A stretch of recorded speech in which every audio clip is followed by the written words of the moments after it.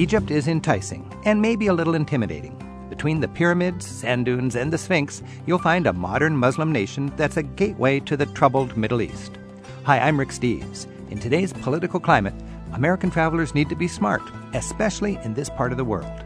But that doesn't mean you won't find a warm welcome. It's still a very generous society. We've perhaps in the West have lost this idea of just open-handedness, just come and have a cup of tea with me, sit and chat. Coming up on today's Travel with Rick Steves, we'll get an update on travel to Egypt from tour guide Colin Clement. A Scotsman by birth, Colin lives in Alexandria, Egypt. He'll fill us in on how to experience both the rich history and the modern pleasures of Egypt while surviving the heat, the hustlers, and minimizing the hassles. We'll venture to Egypt, take your travel calls, and enjoy another round of haikus from our globe-trotting listeners. It's all up next on Travel with Rick Steves. Stay with us. Travel with Rick Steves is brought to you by American Airlines. With their new Advantage Award booking tool, it's easier than ever to book to over 800 Advantage Award destinations online at aa.com. American Airlines knows why you fly. Hi, I'm Rick Steves. Egypt is exciting and exotic, with famous pyramids and a sultry whiff of Arabia. But how can a Western visitor enjoy its sights and culture while avoiding its pitfalls? Coming up, we learn what it takes to enjoy Egypt. First, let's hear about your travel plans. Our number is 877-333-7425. Our email address is radio@ricksteves.com. It's Travel with Rick Steves.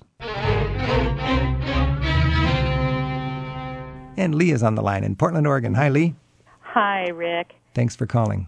My husband and I are planning what's the first extended vacation we've had in quite a while. It slightly predates our 25th anniversary. All right. And we're going to Italy for a month or so. But our first week is still kind of open, and we have some questions. We'll be there from mid-August, and we wanted to spend some time in Venice, but our pennies are pretty tight. And my husband has a friend from Croatia. And he said, oh, well, maybe you don't want to go to Venice in August. You might consider going to Croatia instead and staying in my family's house, which is currently has no water or electricity, and you'll save money if you fly into Frankfurt and drive down. So I guess my questions are, is flying into Frankfurt and returning through Frankfurt possibly the best fiscal choice? Second, what do you know about the political status of Croatia? And then third, is Venice our friend in August? Is Venice your friend in August? Oh, Venice is my friend 365 days out of the year. It's just hot and crowded. It's a hot and crowded friend in August. And crowded. Let me answer your questions. First of all, as far as flying into Frankfurt in order to save money by not flying directly where you want to go, even if you're on a tight budget, your time is worth a lot. And I question the wisdom of flying into one airport, renting a car, and driving for 12 hours or whatever, when for $100 more you can probably change flights and connect right into Croatia. Remember, when you're flying from the United States all the way to Europe to one city, and then to connect on to another city is usually very cheap an add-on to the fare. I don't know exactly how they figure it, but talk to your travel agent about that. But I think it's very rare that you can actually save money when all the dust settles by flying into one major airport, renting a car, and driving the rest of the way. Okay. Generally, fly where you want to go. And I always say fly open jaws, fly into one city and out of another. Now, if you're going to go to Croatia in order to avoid the high cost of hotels in Venice, well, maybe that'll save you money, but that's not going to give you what you want to do on your trip. You want to experience Venice. You've always thought about Venice. It costs you $150 a night for a hotel. I think a better value is to spend $150 for a hotel in Venice than to spend $30 for a hotel in some town that you don't want to see just because you got a friend who's got a room with no water or electricity in it. Now, maybe the town that he's talking about is a great town. Maybe you want to see Croatia. I got no problem with that. Croatia is a wonderful place to travel. And people who want to balance a trip with all the famous and crowded and expensive places in Italy, a very good idea is to go to Croatia. I'm all for that. I would go to Italy first and then go to Croatia. Croatia will be more of a challenge, a little more exotic, and it'd be good to get Italy out of the way first. And Croatia could be a real good idea. Now, as far as politics go, Croatia is one of the lucky parts of the former Yugoslavia, and it does have this image of war-torn country and so on. And the town was heavily bombed, but now it's all rebuilt, and it's kind of scarred emotionally because, you know, their neighbors were sitting in the hill overlooking the town taking pot shots at them, and a lot of people died, and it was a civil war in a lot of ways. On the other hand, Eastern Europe, it's nothing new for them, and they've been living with this sort of strife for centuries now. You know, so it's a sort of a rough and tumble history. As far as security goes and stability and politics, there's absolutely nothing to be concerned about in Croatia. No problem. Croatia is a wonderful place, and it's an offbeat place, too. It's one of the few offbeat places that you can go these days. The Germans are there. When the Germans are there, you know it's about to take off. Then the Americans are going to get there. And then after that, the Japanese busloads will come, and you know it's well discovered. So well, this is a good time to do Croatia. Okay. And then your question about August, well, you know, Italy's crowded. Italy's crowded all year long, frankly, and just you'd want to get a reservation in advance for Venice, and you're going to pay for it, and it's one of the greatest cities on this planet. Thank you so much, and we want to tell you how much we've enjoyed everything we've seen that you ever do, and you're so inspiring, and you're so detailed, and you're so savvy, not to be trite, and thank you so much for the contributions that you've made that have enriched our household. Oh, thank you so much. And you know, it's I guess I gotta say I'm thankful for public broadcasting that makes this possible. Oh, yes. Well, thank you so much, and okay, our Lee. best wishes to your family. Thank you. Bye-bye. Bye now. We have an email from Chris in Georgia, and her daughter is studying in Verona, and she wants more tips on students studying abroad. Well, for me, the great opportunity for studying abroad is even better when the kids can use their base as a springboard to explore Europe from that home base sort of study central. And when you're in Verona, for instance, you are just very short train ride away from some wonderful stops. And about an hour away, you can get to Venice. You can get to Vicenza, the neoclassical sort of city of Palladian architecture. And you can get to Milano. You can get to Lake Como. You can even get down to Florence. Lots of exciting side tripping from Verona.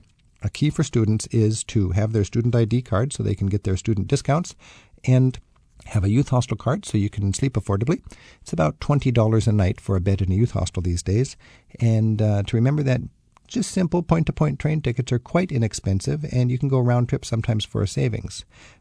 Again, a key for me to get the most out of your foreign study program in Europe is to spend a little time afterwards or take advantage of your 3-day weekends and so on by doing some traveling. There are student rail passes, and there are wonderful rail passes that you don't need to use in the consecutive day kind of way that we think of when we think of a rail pass.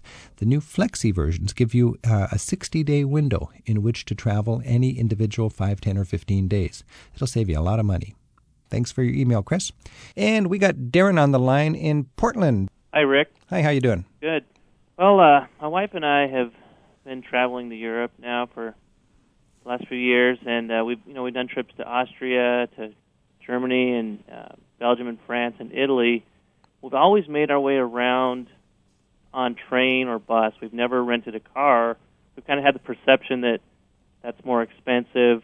I just want to get your take on what are the trade-offs of cost versus convenience versus the experience of renting a car versus getting around by train. Yeah, well, you're like a lot of travelers, Darren. You start with train. That seems like the obvious first way to go. And you're seeing all the big places, and you go downtown Paris to downtown Amsterdam in 4 hours, and that's the lickety-split way to do Europe. Then you get a little more experience, a little more sophisticated, maybe a little more money, and you think, I'm going to be more focused on my trip, and I'm going to have the luxury of a car. I think people got to remember, car is not as expensive as the image. We think $5 a gallon gas, and we kind of freak out. But that's a small part of the equation. It's peanuts. I mean, I've had a car for a couple of weeks and filled up a couple of times, and it's $100 for gas. But, if you got 2 or 3 or 4 people in the car over 2 weeks, it's almost nothing. You'd spend that much money on two-hour train rides. Right. So don't let gas get in the way of your judgment, the cost of gas. I think it's pretty clear the more people you pack into a vehicle, the cheaper it gets per person. 1 or 2 people, if they're just driven by their budget sort of needs, likely will go cheaper by public transportation. 3 or more, cheaper by rental car. 8 people in a minibus is dirt cheap. That's how I started my tour business, was taking 8 people around in a minibus. And for me, just talking 8 people into sharing one vehicle instead of getting 8 rail passes, that provided more than enough money for me to be a profitable tour company when I got started, even if everything else was just a wash. Do you follow me there?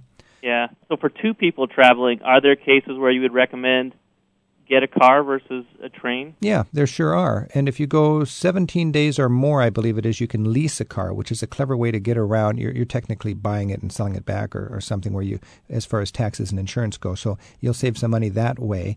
You want to get a car with unlimited mileage, and the big racket, I think, is the collision damage waiver insurance. Cars come with a legal minimum insurance, which in some cases is like the value of the car, and that's the deductible. And you need to pay $15 a day or something like that to buy that away, and then you have the ability to take the car back when you're done almost an unrecognizable shambles and just say, sorry, I'm out of here. But now they've realized that there's some people abusing that. So even collision damage waiver supplement comes with a $300 or $400 penalty, which is good. You just want to be able to drive on the Autobahn aggressively instead of cowering over on the shoulder as everybody's screaming by you. I think it's actually safer to be able to drive confidently. To answer your question about two people in a car, yeah, I think you'd be surprised how car is competitive with rail. Remember, all over Europe, they're investing in their rail system like we cannot imagine here in the United States. The bullet train from London to Paris, it goes from London to Paris now in 2.5 hours. You'd think that would be fast enough, but they're spending millions and millions of dollars to make it faster yet. And in a couple of years, the time from London to Paris will go down from 2.5 hours to 2 hours. So that comes with a price, and you pay for it when you buy your tickets. On the other hand, I think car rental is very, very competitive. And it's a confusing Rubik's Cube of pricing because car rental prices vary from company to company, country to country, and month to month. In my work, I like to put it in a chart and say, this is how it works, and there you go. But it just doesn't work with car rental prices. What I have to do is give people the 800 numbers and encourage them to spend an hour on the phone talking to different companies and see what the prevailing best deal is for 2 weeks in July in Portugal or whatever. And you'll find, in one country, in one scenario, one company is hands down the best, and in the next country, it's a completely different story. So you want to check that out. Okay. Now, are you traveling with just your wife or with kids or what? Well, actually, that's another question I had is we've got 2 young kids. We've always traveled just my wife and I, but we want to start bringing the kids. And so another question I had was, at what age is best to start bringing them where they get the most out of the experience and also where we have a good experience at the same time? That's the tough challenge. Yeah. What are your kids' age? 4 and 2. 4 and 2. See, our kids are the same spread, and we traveled with them every year since they were born. And it gets better and better, to be honest. It gets better and better. And our kids are 14 and 16, 15 and 17 now, and it's the best yet. But 4 and 2, you're in the bad area. Yeah. In a couple more years, it'll get where the kids are actually getting something out of it. They're not going to get an appreciation of the Enlightenment or something like that, or the Renaissance. They're going to get an appreciation that, hey, there's different people out there, and there's different food. And all of a sudden, your kids, when they're 8 or 10 years old, will have a fancy for certain kinds of food that other kids just go yuck. And I think that's pretty cool. When there's tumultuous events around the planet, my kids clue into it because these are real people over there because they've been over there. And that's really valuable. Well, that's great. It sounds like your kids have had some good experiences, and thanks for the good suggestions. All right. Well, thank you for the call, and best wishes with your travels. Thank you. All right. Bye now. Bye. We're following our travel dreams, and Egypt is calling. With the help of a great local guide, we're enjoying camels, pyramids, and King Tut. It's all coming up next on Travel with Rick Steves. Travel with Rick Steves is brought to you by American Airlines, with 4,000 flights to 250 cities in some 40 countries around the world every day. It's easy to book your next flight at aa.com. American Airlines knows why you fly.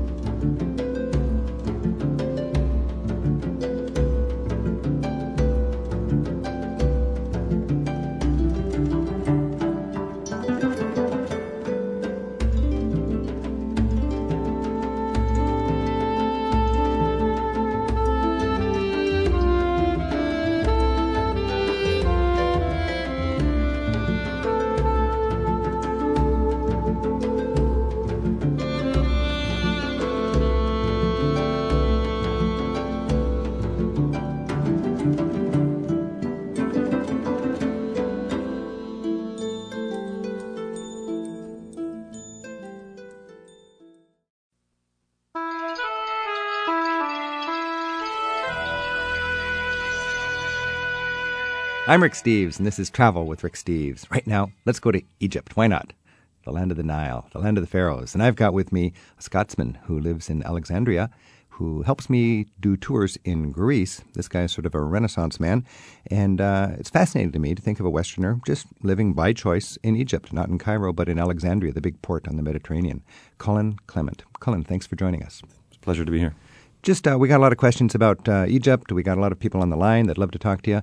But tell me just, I was going to introduce you, but introduce yourself. What do you do what's a Scotsman doing in Egypt? Well, I work for a French archaeological mission. Scotsman working for a French archaeological mission in Egypt, okay. In Egypt, yeah. Well, as I can speak French, English, and Arabic, so I'm useful to them. I can do communications, research work, translation, etc., etc.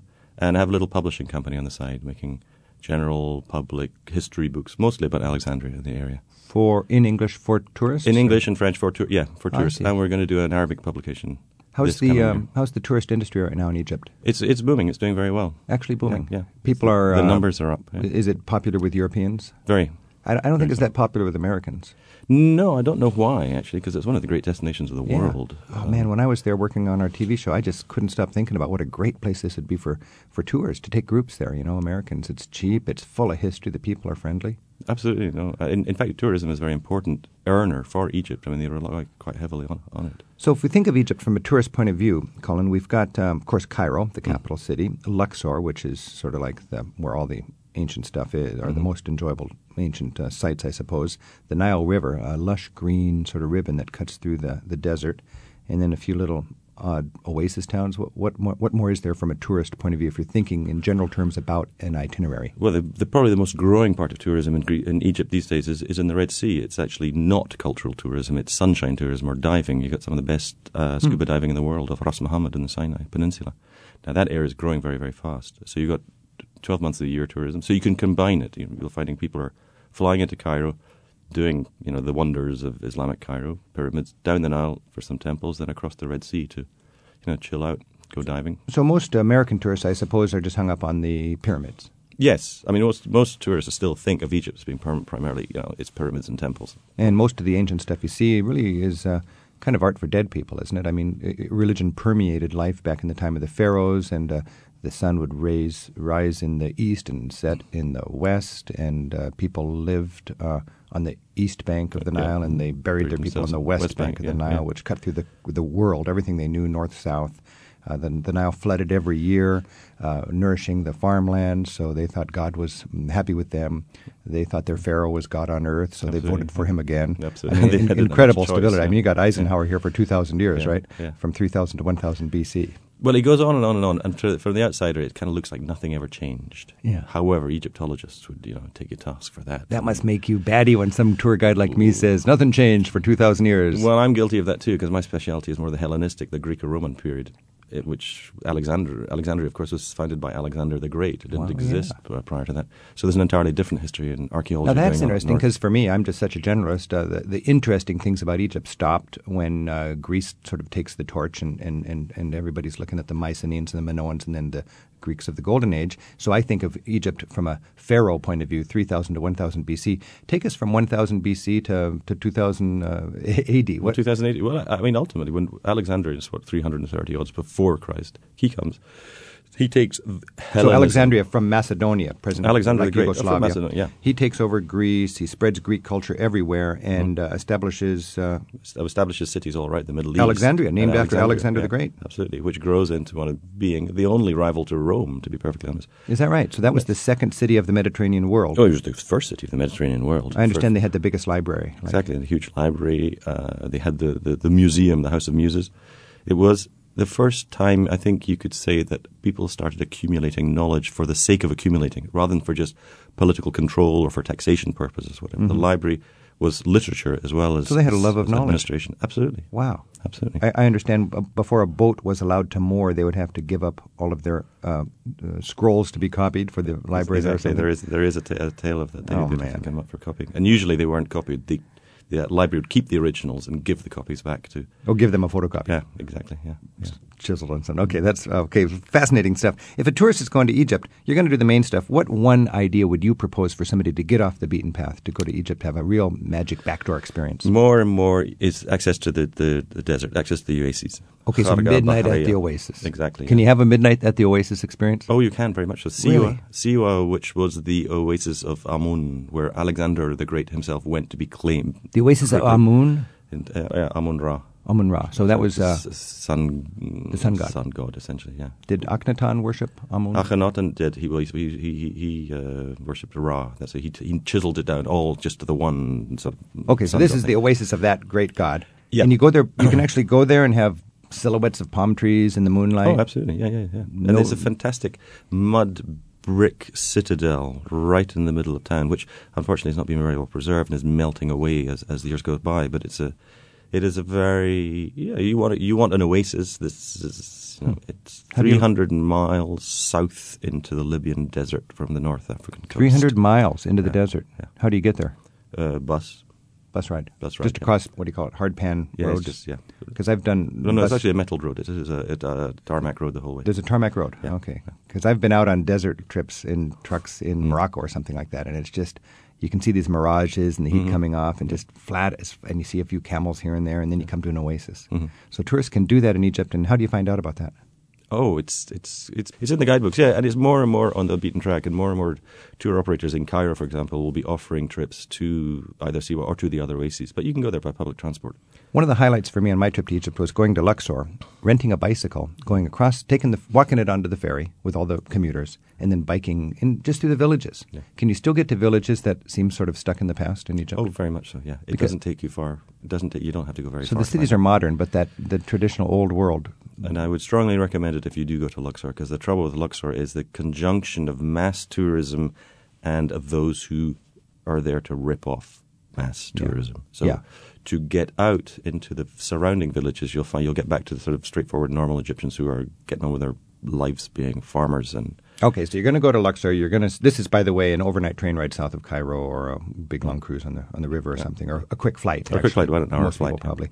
And then you get to Luxor, which really is Cairo, Luxor. You got to do those two places when you go to Egypt, and then you can get offbeat after that.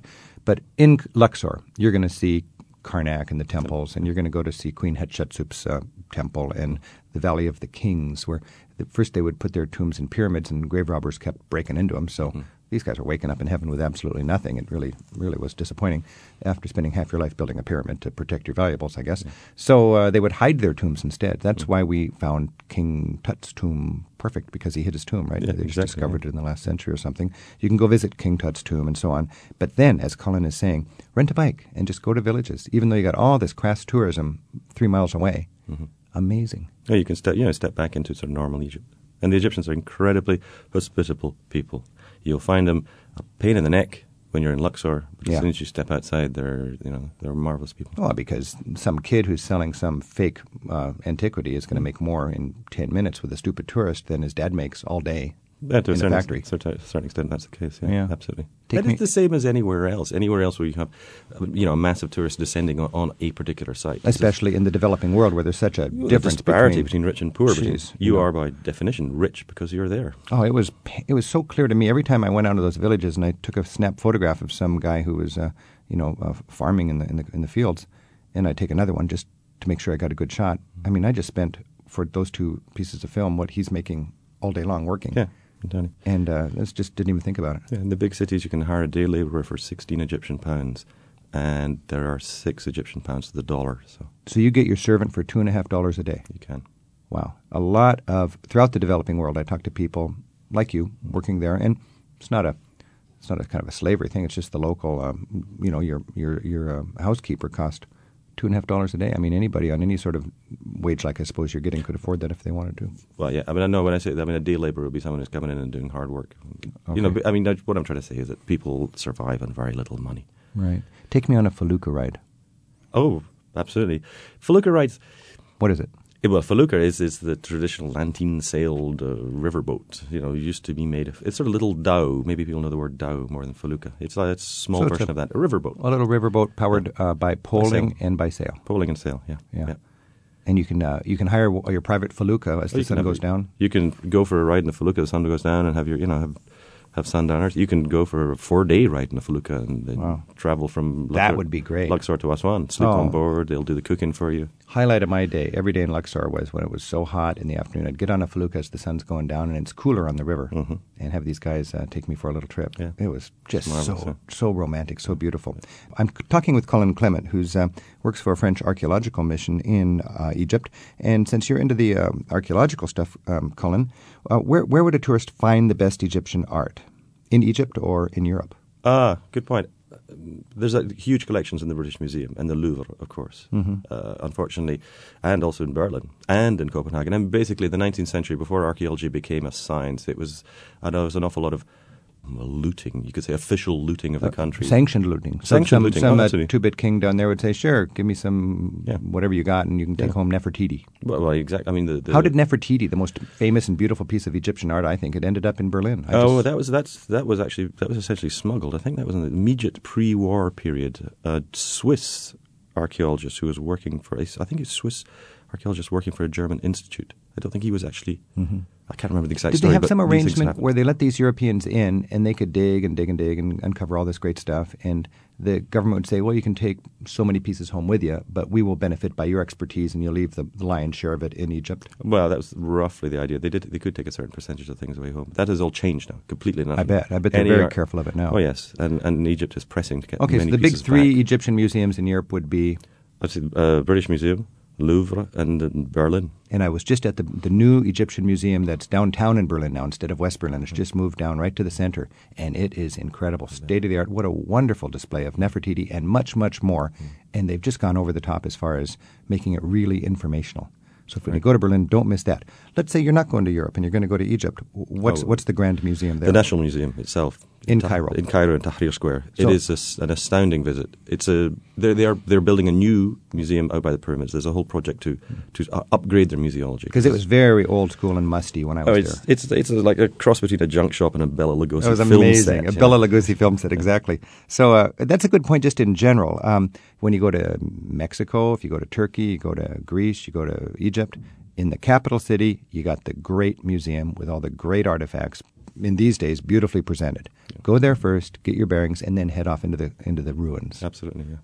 Is there still a good museum in Luxor? There is a very good museum in Luxor. In fact, that was developed. It's good some time ago now, but it has got some excellent pieces. It's well laid out.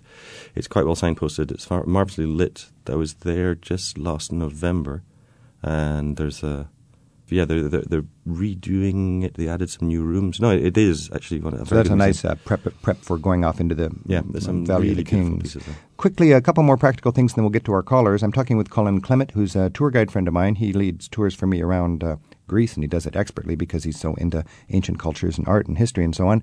And he lives in Alexandria.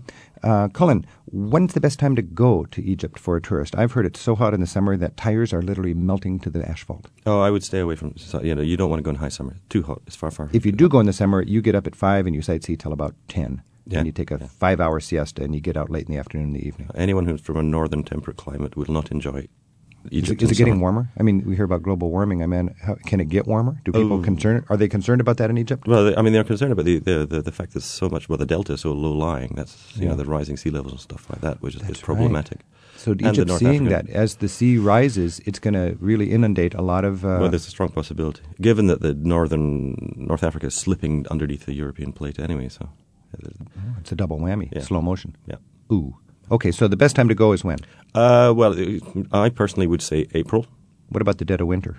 The dead of winter is kind of high season, so you might find that prices are up. Because it's so comfortable? Because it is cooler, yeah. So if you can afford it, winter is great. Winter is high season, but I would say, that... April, October? Yes, April, October, or into November is fine.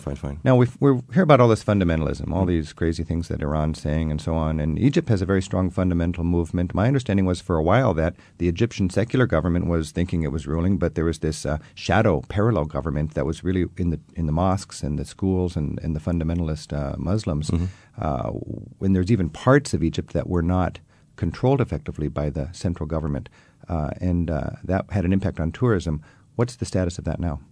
We've just had recent assembly elections over in November and December of this past year, and about a fifth of the assembly is now occupied by members of the Muslim Brothers.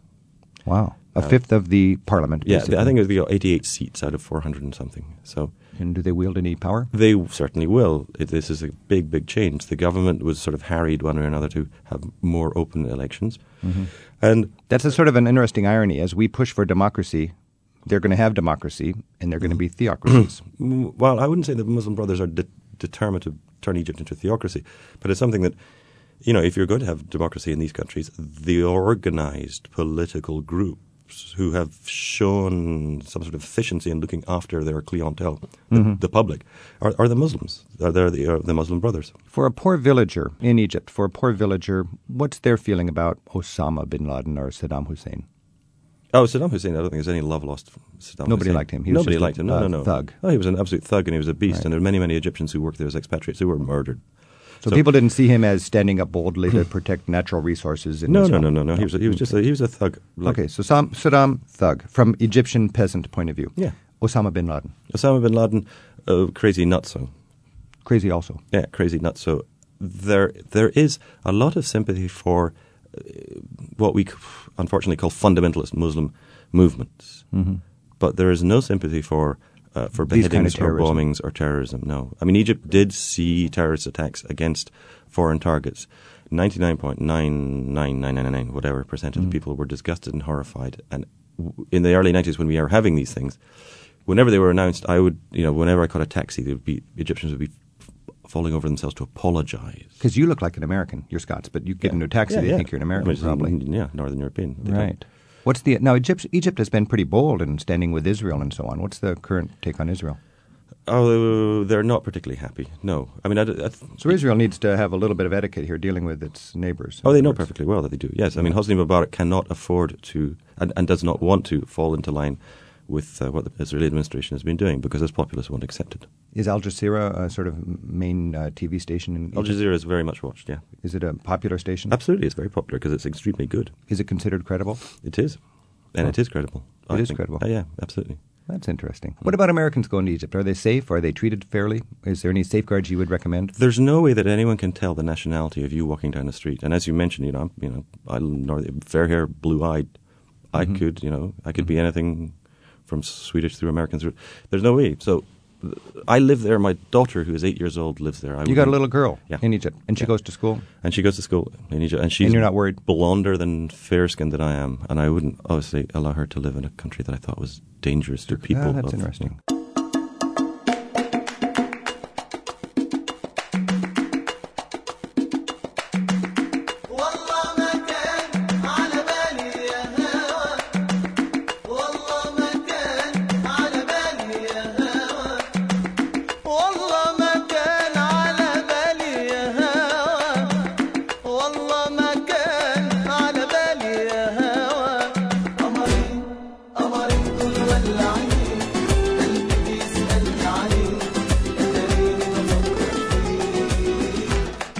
More with Colin Clement, plus your calls as we take a closer look at exploring the Nile and the wonders of Egypt, both ancient and modern.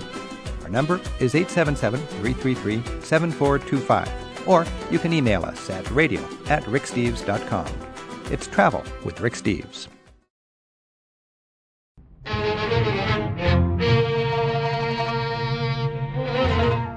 It's 877-333-RICK, or radio@ricksteves.com. As Travel with Rick Steves visits with Colin Clement, an archaeologist and tour guide living in Egypt. Hey, we got some people on the line. Let's talk to Wayne in Nevada City, California. Hi, Wayne. Thanks for your call. What's up? Yes, I'm planning on going to Egypt this spring. I have some astronomical interest, and one of the things I'd like to do is start out in Cairo and figure out how to get over to the Libya-Egyptian border to, I believe the city is called El Saloum. Saloum, yeah, indeed. And I'm just kind of curious how I might do that. Is there bus transportation, train transportation, air? And I've never been to Egypt before, and I'd kind of like to know if enough people speak English so that I would feel reasonably at ease and be able to communicate with them. Yes, I wouldn't worry about it at all, Wayne. English is very, very widely spoken. So you can travel around without knowing any Arabic whatsoever. I think it's always good to learn hellos and thank yous and stuff. Yes. But you don't need to be fluent in Arabic. You got different numbers, don't you? I mean, just the way you write the numbers, 1 to 10. The way you write the numbers is different indeed, yeah. So, Wayne, learn the. It's really fun to learn the Arabic. We call our numbers Arabic, don't we? Yes. But they're not. They're not. Correct. No. In the Arab world, you got, what, a 5 is like an upside-down V? No, 5 is a circle. A circle. What's the upside-down V? The upside-down V is 8. 8. Yeah. And backwards 7? Backwards 7 is 6. 6. 1 is 1. 1 is 1. So we're off to the right start. Yeah. Buy yourself a little Arabic watch. You can pick them up for like 25 Egyptian An Arabic pounds. watch. That's a great idea. 25 Egyptian pounds, which is, You could wear it at home and confuse your friends. Absolutely. Yeah. I would always quiz myself on numbers by taxis because not taxis, but license plates, because generally license plates have the license plate number in Western numbers and Arabic numbers. Which is the case in Egypt as well. Yeah. So you kind of cover up half of it and you can check yourself. Yeah.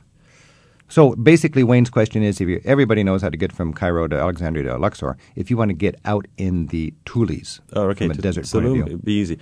I was not sure if there's direct connections from Cairo, but there certainly are from Alexandria. There are buses which go all the way along to Saloum. There is a train, but I wouldn't take it because it would take you about 3 or 4 days. In general, you'd go bus? Bus. Or you have service taxis, what are collective taxis, usually big Peugeot, which will take 7 people, and there are minibus services. I mean, getting around the country is easy. You know, Wayne, I love the, I guess what Colin calls a service taxi, a minibus, dolmuş in Turkey. They share, it's sort of a private ride, but shared with a bunch of people. I see. And that's really fun because you got local kids sitting on your lap and you're playing backgammon and drinking tea, and it's just you're part of the party for a few hours. Mm-hmm. Will they go out that far? To Saloum, absolutely, yes. I mean, the border between Egypt and Libya is open, and so there's a lot of traffic between the two countries because, Egypt has a good sort of consumer economy in a way that Libya doesn't. And also, interesting enough, Egypt makes great beer and pretty good wine, and Libya is dry. Oh, really? So you have quite a lot of Libyan tourists coming over for the weekend. Well, that's interesting. I take it there are visitor centers at most of these cities near railroads. Saloum, you'd be hard-pressed to find anything in the way of a visitor center out there. I mean, that is out in the boondocks. Not many people are going there unless they're crossing the border. But you'll find hotels and you'll find all sorts of facilities. I think it'd be very interesting. I've never been that far. I've been out to Marsa Matruh, which is like halfway there, but I've never been all the way to Saloum. All right, Wayne, good luck. You're in for an adventure. Right. Thank you very much. Thank you. Bye. And we have Pete on the phone from Mercer Island in the state of Washington. Pete, hi. Hey, Rick. How are you doing? Great. Thanks for calling.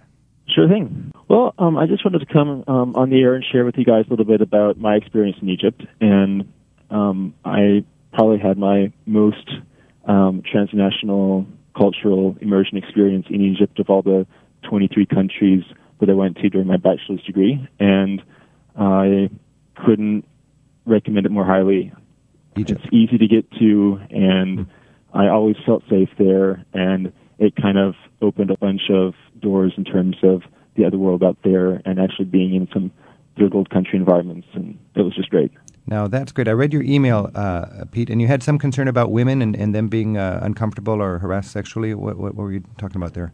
Yeah, several times during the program, I was with a total of 23 students, half of them female, and it was quite common to have men make comments in Arabic and English just with their perception of Western women in mind, viewing them as sexual objects. And some of them were moderately uncomfortable, some very uncomfortable. At times they were groped in various ways. And in speaking with lots of expats there in Egypt, it seems to be the norm that if you're going to be in the country for a while, something will happen. And, I mean, nobody was sexually assaulted in a serious way, but there were minor, reaches here and there. Yeah. And constant verbal forms of harassment. From my experience in the Eastern Mediterranean world and so on, there's 3 kinds of people. There's men, there's local women, and there's Western women. And sometimes the local men don't quite know how to approach the Western women, and their approach has been sort of tainted by what they've seen in movies and on TV or read in dirty magazines or something like that. But I don't know. Colin, what's your thoughts on that? Well, it is unfortunately true that it's a very different experience being a Western woman or being a woman in Egyptian society. Who's not covered up in being some kind of a... Yeah. I mean, local women might have these incredibly modest gunny sacks over their bodies and heads. I mean, unfortunately, we're seeing more and more of that.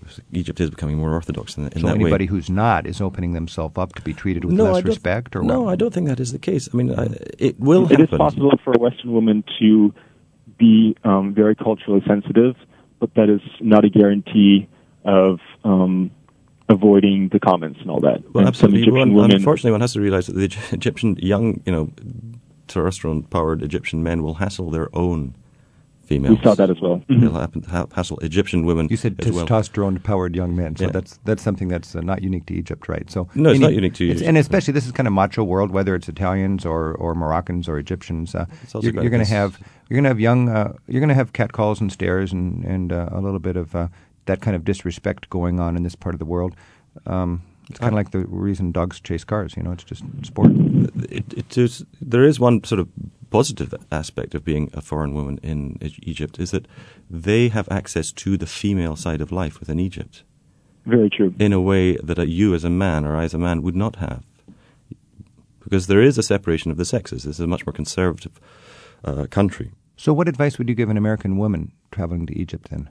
Make friends with local women. They would probably see them as a beautiful window on the West. Yeah. Make friends with local women. And they'd invite you places where a guy would never get. Absolutely.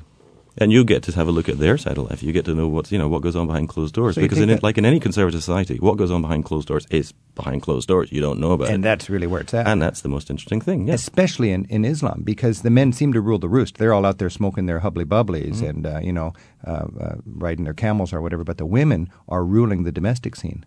Very much so. So when we're on our bicycle there across the river from Luxor, women have a better backdoor opportunity than a guy like me or you, because they could meet the lady of the house and be invited in and help cook dinner. Absolutely. Yeah, to give you an example of that, I had a good friend over the course of the semester, probably met him 10 times. It was on visit number 10 that I met his wife. And she was in the house all 10 visits, but it wasn't until the 10th time visiting the house that I was actually invited to meet his spouse. Exactly. Standard operating procedure probably there. Yeah, absolutely. Pete, you also said that you sharing your Christian faith there was actually a plus? Being Christian, sharing about my faith was a definite plus. Why? I'm 23 years old, and I'm a virgin. That was completely shocking to my Muslim hosts. They assumed that American boys my age would have slept around many times and were actually kind of curious as to what kind of stuff I'd done. And the fact that I was not only Christian, but I had a similar life to what they'd expect of their children got me a lot of respect in the culture, and I think probably contributed to my being welcomed more in the house. Well, you've managed to share a lot culturally in your travels, and I think that makes the experience a little more real and vivid. For sure. Yeah. 10% of Egypt is Christian anyways, right? Coptic Christian. Yeah, about 10%. Well, that's what the official figures are. I'd place it more at 5%. Okay, great. Hey, well, thanks, Pete, for your call. Sure. And good luck in your future travels. Appreciate it. Okay, bye. Bye. And Clarice on the phone from Monterey, California. Clarice? Yes, hello. Do I got it right there, Clarice? Yes, you do. Thanks for your call. Have you been to Egypt? Yes, we went there for 3 weeks while we were living in Jordan. And we went during Ramadan, and I think a lot of, not just Americans, but people are leery of traveling in the Middle East during Ramadan. And we found it to be a very interesting experience and a whole side of that Muslim culture that you don't see unless you travel at that time or live over there. Any downside of traveling in Ramadan? Difficult to get food. A lot of the restaurants are shut during the day. If they are open, it'll just be non-Muslims eating. Yeah. Is that something that to be ashamed of, or is it just accepted that some people are exercising this, standard and others aren't? But, well, given that there is a sizable Christian minority in the country, obviously they do not have to fast in the same way as Muslims. So but you'll find an awful lot of the little buffets, the little sort of sandwich shops, etc., will be shut. And that's 1 month out of every year? For daylight hours, well, lunar month, yeah. 1 lunar month out of the year, and it rotates kind of. Yeah, so moves all the time. 10 days every year. I remember when I was in Morocco during Ramadan, I got woken up every morning just before the sun rose because everybody was partying and eating, and then the sun's up and there's no more eating, and it's kind of sullen a little bit. And then everybody's poised at their soup bowls, and as soon as the sun goes down, you get this siren, and then everybody digs in. So, Clarice, you found it to be a festive time. Yeah, we did. It was during the winter, so it wasn't very hard for us to go all day without food and water. We kind of got used to it after. You actually did the fast then? Yeah, because we were kind of sensitive to the people that were good fasting, for you. And so we kind of went along with it. There was a day where we were beat, and we found a Pizza Hut with all the blinds drawn and had lunch there. Yeah. For people who don't know, Ramadan is a Muslim festival 1 month out of the year when people do not eat from sun up till sundown, and they don't drink either. Wow. Now, Muhammad was pretty flexible when it came to hardships and so on. If you're sick or if you're traveling and if you're pregnant, you could eat and drink. I really like the way Muhammad has all of these caveats that make things reasonable. Yeah. Cullen, do you have any? Would you say just basically, if you're going to be traveling in Islam, Ramadan or no Ramadan, there's not a plus or minus overall, or would you say to steer clear of it? It depends. I generally would steer clear of it because of the problems of feeding. It depends what you really want to do. And I certainly wouldn't go traveling in Ramadan during the summer months, when Ramadan moves into summer months, which won't be for a few years yet, but that can be very, very difficult. And because the day's much longer, everything's very hot. I don't know if it's a good time to travel specifically, because you'll find that people are kind of listless. Towards the end of the day, you find tempers get short. The traffic can be even worse as people. It can be positively dangerous as everyone rushes home around breakfast time to eat. Yeah. Wow. Yeah. All right. Well, Clarice, I think you travel with a very good attitude. When in Rome, do as the Romans do. When in Egypt during Ramadan, fast with the locals. Fast with the locals. All right. Right. Hey, how did you did you have any other experiences in Egypt that you wanted to share? How did the merchants treat you and so on? They treated us well. No one really, they would guess that we were some European nationality because we saw maybe 10 Americans that whole 3 weeks we were there. What year were you there? It was 2002. And did you feel, and that was right after 9/11 really, did you feel, were you glad you went? We didn't feel uncomfortable. Everyone made us feel very welcome. They were so glad to see us when they found out we were Americans. We said, send more Americans here. We love Americans. This is interesting because I hate to sort of dampen tourism because I think it's such a positive thing, especially after 9/11. But to be honest, I wouldn't steer people to much of the Middle East right now with the way things are going. But I haven't been to Egypt or Morocco for a little while, and I'm always happy to talk to people who have been to Egypt and Morocco lately because these are two very good destinations along with Turkey. To me, those are the three most interesting Muslim countries to visit from Europe. And by every indication I've heard, Americans are welcome. You don't feel uncomfortable. They're thankful you're there. Tourism is a big part of the economy, a great employer. So that's great. Clarice, thank you so much for your call. Thank you. Okay, bye now. Bye. I've been talking with Cullen Clement, who's a friend of mine and a tour guide who lives in Alexandria, Egypt. Cullen, when we're in Egypt, if you wanted to just do something, an experience, to me it's always important to get your hands on something. I mean, smoke a hubbly-bubbly, play backgammon. What would you recommend for somebody with half a day free in Cairo to really do something other than go to a museum? There's too many things to do there. Other than a museum, hang out. I mean, Cairo is a great hanging out city. Where do you hang out? What do you do? How do you connect with people if you don't know anybody? How do you connect with people? It's not difficult to connect with people in Egypt. People love to talk to you. You get into the cafes.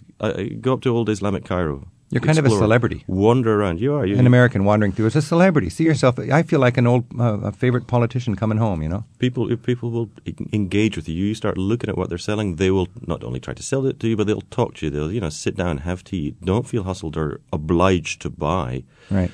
It's still a very generous society. We've perhaps in the West have lost this idea of just open-handedness. Just come and have a cup of tea with me, sit and chat. Merchants will wine and dine you. They've got all the time in the world to talk. Exactly. You might buy a leather coat, you might not. No big deal. Yeah, they're not rushed. Take photographs of your hometown. Take photographs of... Bring a Ziploc baggie full of show-and-tell items from home. Absolutely. Fantastic.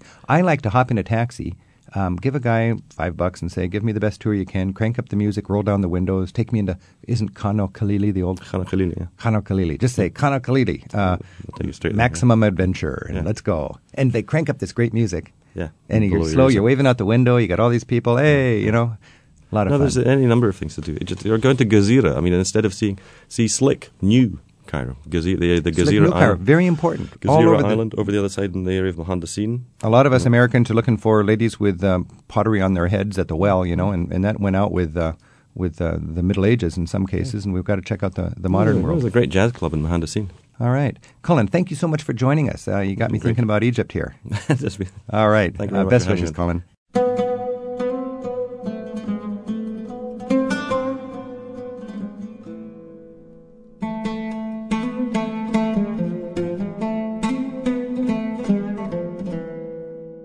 We have some fun ways we'd like to encourage your participation in Travel with Rick Steves. When you go to our website at ricksteves.com, the radio section has a place you can submit a hometown brag and traveler's haiku. A haiku is a traditional Japanese form of poetry using 3 lines. Remember, the first one is 5 syllables long, the second line contains 7 syllables, and the third one is 5 syllables long. There's usually a reference to nature and an element of surprise in a haiku, but we're not purists about the form. We just want to hear how travel has brought out the poet in you. We'll read our favorites on the air. Here are a few haiku from our traveling listeners. Deborah Duke from Houston, Texas is planning a trip to Egypt and Israel this year and wrote this about her trip to Israel in 1999. O Jerusalem, holy city, ancient faiths, perilous discord. Gabriel Nelson teaches language arts at South Kitsap High School near Seattle and writes us this Dublin haiku. A true lit major, I spent my day in Dublin reading Beowulf. And Marlene Walco from Crestwood, Illinois sends us this haiku she titled Vacation. Germans have 6 weeks. Sounds more civilized to me. We work too hard here.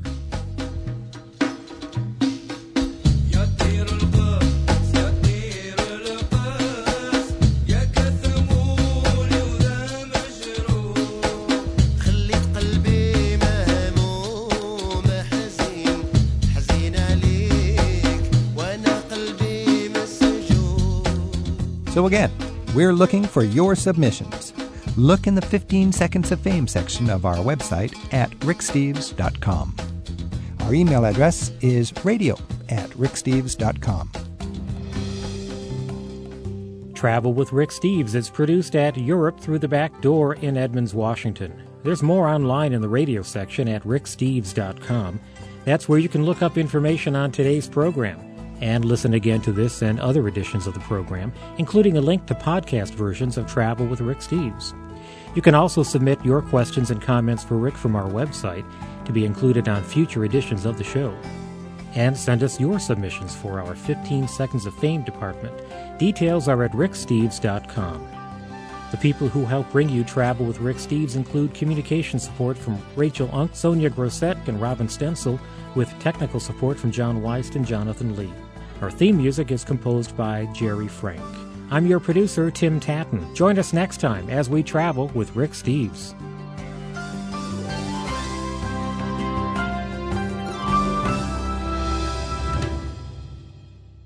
Travel with Rick Steves is brought to you by American Airlines. With their new Advantage Award booking tool, it's easier than ever to book to over 800 Advantage Award destinations online at aa.com. American Airlines knows why you fly.